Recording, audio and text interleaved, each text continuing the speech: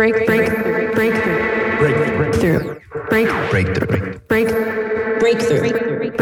You are now listening to Breakthrough News.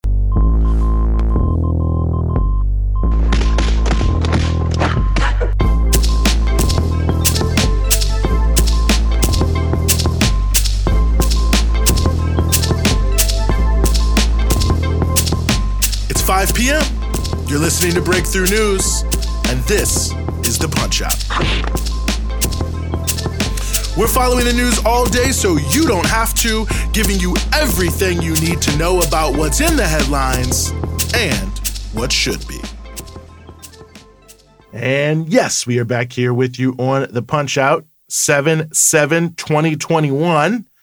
Very happy to be back with you here on this Wednesday. We've got plenty for you here on the show. In fact, we want to take our time today to delve into the news that has shocked the world. That is the assassination of the de facto president of Haiti, Jovenel Moïse.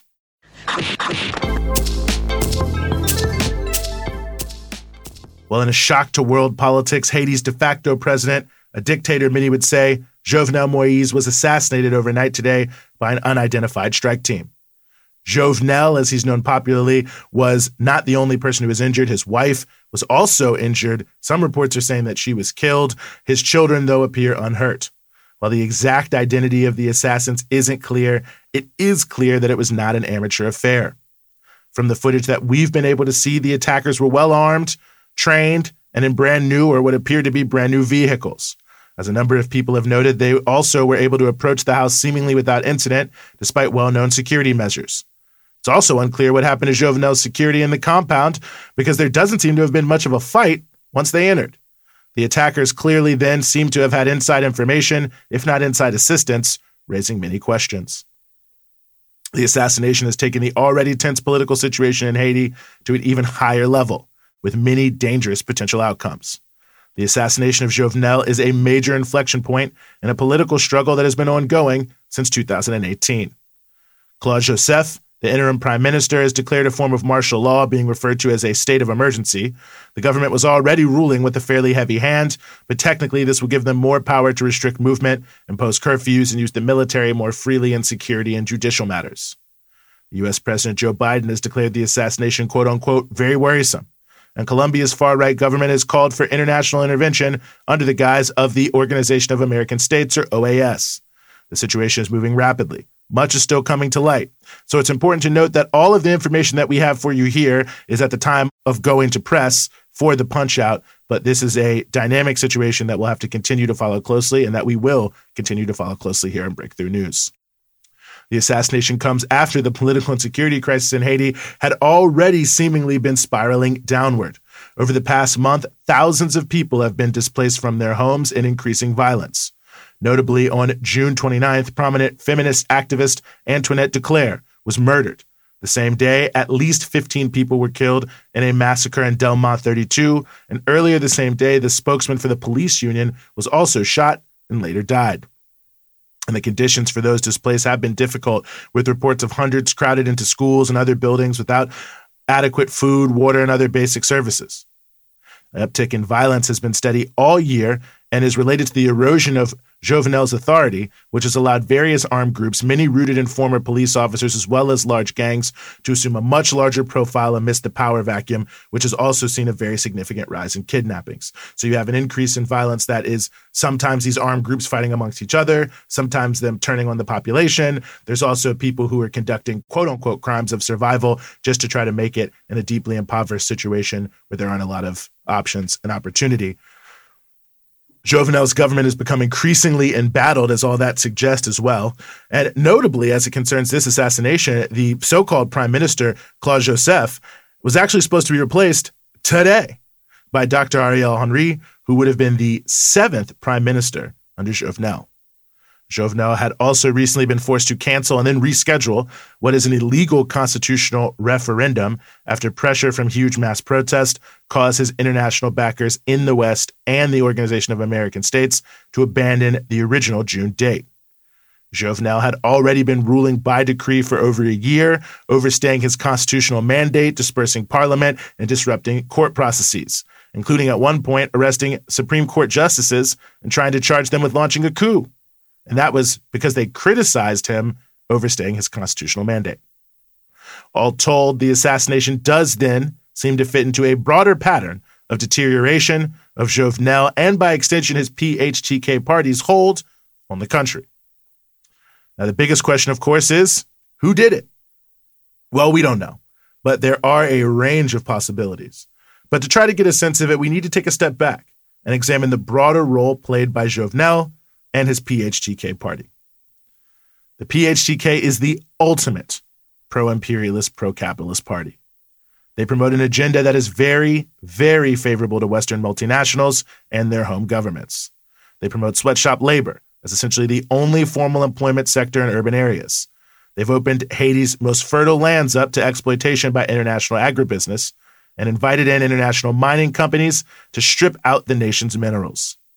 The PHTK promotes no real services of any sort.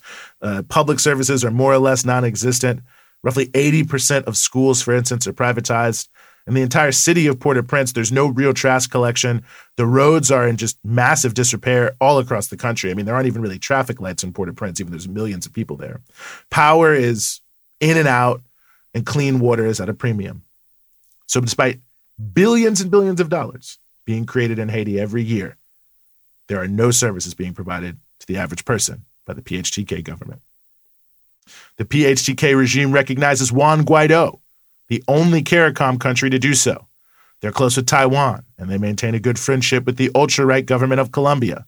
In other words, both economically and geopolitically, the PHTK regime and Jovenel uphold a consensus that helps make Western elites and a handful of Haitian oligarchs very rich and lends a fig leaf of legitimacy, quote unquote, to imperialist domination worldwide. Of late, however, the PHTK has been failing to deliver fully for its elite backers. Their rule has been so brutal and corrupt, it sparked a mass uprising that has almost every sector of the country, outside of a small clique of oligarchs around Jovenel, involved in this massive uprising, want to see him go, and have been taking to the streets consistently to demand that. And it's made the country more or less ungovernable. And then you add to that the lack of legitimacy of Jovenel has also led to the security forces to erode, the creation of multiple power centers. You can see that the role of the PHTK in providing a reliable, if deeply exploitative, reality in Haiti on behalf of Western multinationals and Haitian oligarchs, it's not doing a good job at that. Jovenel's backers in the United States, Canada, the Organization of American States, and the European Union, seeing all this, have been urging Jovenel, or had been urging Jovenel, to seek some sort of accommodation with some sector of the opposition, which he had previously seemed like he didn't really want to do. But again, in this context, it's notable that Jovenel had turned to Dr. Ariel Henry to be the next prime minister, again, supposed to be installed today. Dr. Henry was a major figure in the 2004 coup against the then president Jean-Bertrand Aristide, whose policies favored the poor and looked to break with the neo-colonial style of governing that the U.S. in particular has always preferred in Haiti. And Henry has many links to the various forces and close connections to the U.S., that's various forces in the Haitian political scene, as well as, of course, the United States and other foreign countries. Jovenel also had rescheduled the constitutional referendum to make it harmonize with the September parliamentary elections that the West was still backing, despite the fact they're in total contravention of the Haitian constitution. So one can surmise, although we do not know, that Jovenel may have been trying to signal to his backers that he was more open to a broader ruling dispensation and that he was doing what they really wanted, creating more of a fig leaf of broader participation in the elections so that they could more easily pretend that they were supporting quote-unquote democracy in Haiti, all the better to just get on with their profiteering then. So as you can guess, this leaves a range of high-profile players who may have been happy to see Jovenel go. Hardliners in his own party, of course, who may have felt that they didn't like the direction of things or they thought they could do it better. Western imperialist nations and right-wing governments and movements in Latin America who might feel Jovenel's rule was untenable and that moving him off the mark could make it easier to establish a more grounded, if you will, neo-colonial setup, are also in play. But those two forces are also not mutually exclusive. It is worth noting that coups in 1991 and 2004 against pro-poor governments were all preceded by the pro-imperialist opposition, creating chaos to lay the groundwork for U.S. military intervention, which gave them the backing that they lacked internally from the population to rule. In that regard, it's worth noting that Colombia was one of the first countries to comment on the assassination of Jovenel and explicitly called for international intervention under the guise of the OAS, who had recently had a mission in Haiti that produced a report calling for the PHTK to co-opt some of the opposition and hold an election this year. So all the ingredients certainly are there for intervention.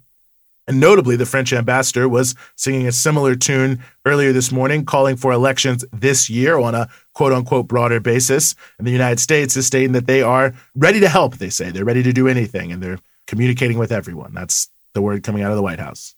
So while much is unknown, it seems fair to say whoever was behind the assassination of Jovenel is that they were hoping to short-circuit the potential that he may fall to the massive popular movement that has been shaking the country, and also, of course, rejecting any participation in Jovenel's various electoral maneuvers. And further, that they have some plan in mind designed to deepen the neo-colonial rule that Jovenel presided over, not move away from it. What does not seem to be in the cards is an easing of the crisis. It seems almost certain that the police and army will become more, not less repressive. Given that the so-called government doesn't quite have the monopoly on force, this could easily lead to an increasing spiral of violence as armed groups clash. And that reality places the popular movement in a very difficult position. Calls for quote-unquote calm and so on can be used to increase the already substantial repression against the movement. Further attempts to split and divide the movement could contribute to this. The history of international intervention in Haiti's history also portends increasing repression, as the historic role of these various occupation forces has been to suppress the Haitian popular masses. Ultimately, what's important to realize here is that the crisis in Haiti is a direct result of Haitian elites and major Western nations maintaining a status quo of extreme poverty and extreme exploitation. Again and again, they've backed dictators, promoted coups, and done anything they can to keep the Haitian people from having a government that supports the interest of the broad majority of people.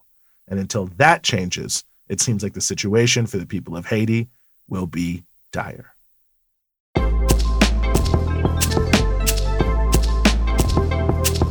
That's the Punch Out for today. We're with you Monday through Friday, 5 p.m. here in New York East Coast Standard Time, 2 p.m. in Los Angeles Pacific Standard Time, and 9 p.m. GMT. And of course, you can support everything we do here at Breakthrough News at patreon.com/Breakthrough News. It's your patronage that keeps all of our offerings here at Breakthrough News moving forward. And of course, you can check us out across all your social media platforms, Instagram, Twitter, Facebook, at BT Newsroom.